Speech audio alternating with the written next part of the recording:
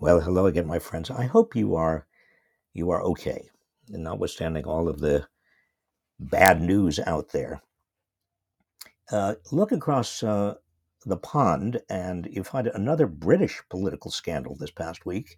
One of the biggest donors to Britain's Conservative Party is allegedly, secretly funneling hundreds of thousands of dollars to the party from a Russian account, according to a bank alert filed to Britain's National Law Enforcement Agency. Now, that sounds pretty bad until you realize it's nothing compared to how much foreign money finds its way into American elections. Some of that money is clearly illegal.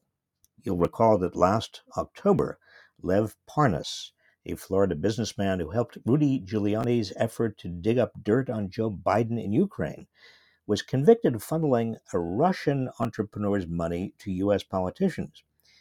But the real scandal is how much money comes into the United States from foreigners and into U.S. elections legally. The Supreme Court's 2010 decision in Citizens United versus Federal Election Commission allows foreign entities to influence U.S. elections through investments in politically active American corporations.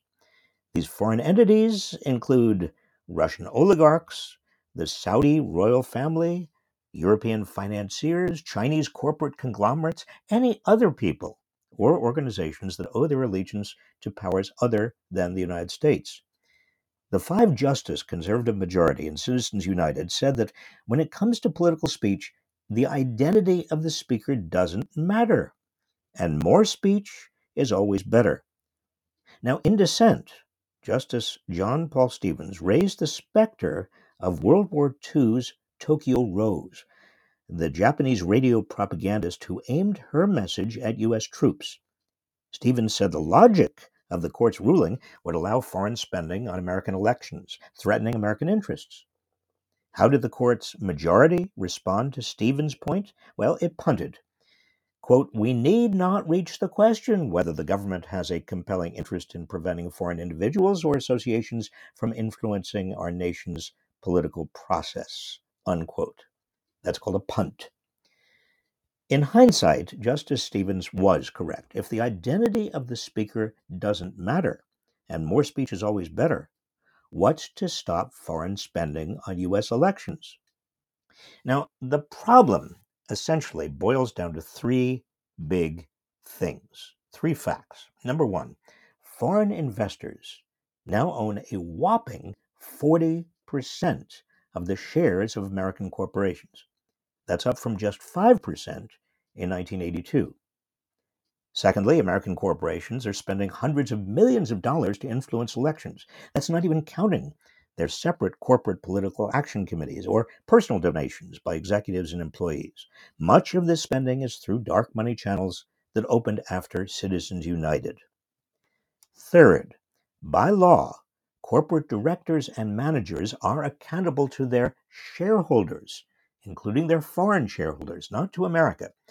As the then CEO of US-based ExxonMobil Corporation unabashedly stated, I'm not a US company and I don't make decisions based on what's good for the United States. Now, the second and third facts, that is, American corporations spending all of that money and corporate directors and managers accountable to their shareholders, not to America, those are bad enough for American democracy. But add in the first factor that foreigners now own a whopping 40% of American corporations, and you've got a sieve through which foreign entities whose interests don't necessarily align with the interests of the United States influence American politics. Just follow the money. In recent years, Russian billionaire oligarchs have owned significant amounts of Facebook, Twitter, and Airbnb. Saudi Arabia owns about 10% of US based Uber and has a seat on its board. Many of America's largest corporations with significant foreign ownership, including AT&T, Comcast, and Citigroup, have contributed millions of dollars to the Republican Attorney General Association, which in turn bankrolled the pro-Trump rally on the morning of January 6th, the insurrection. What to do about all this? Well, the Center for American Progress has a sensible proposal. They say no U.S. corporation with 5% or more of its stock under foreign ownership, or 1% or more controlled by a single foreign owner, should be able to spend money to sway the outcomes of U.S. elections or ballot measures. Corporate governance experts and regulators agree that these thresholds capture the level of ownership necessary to influence corporate decision making.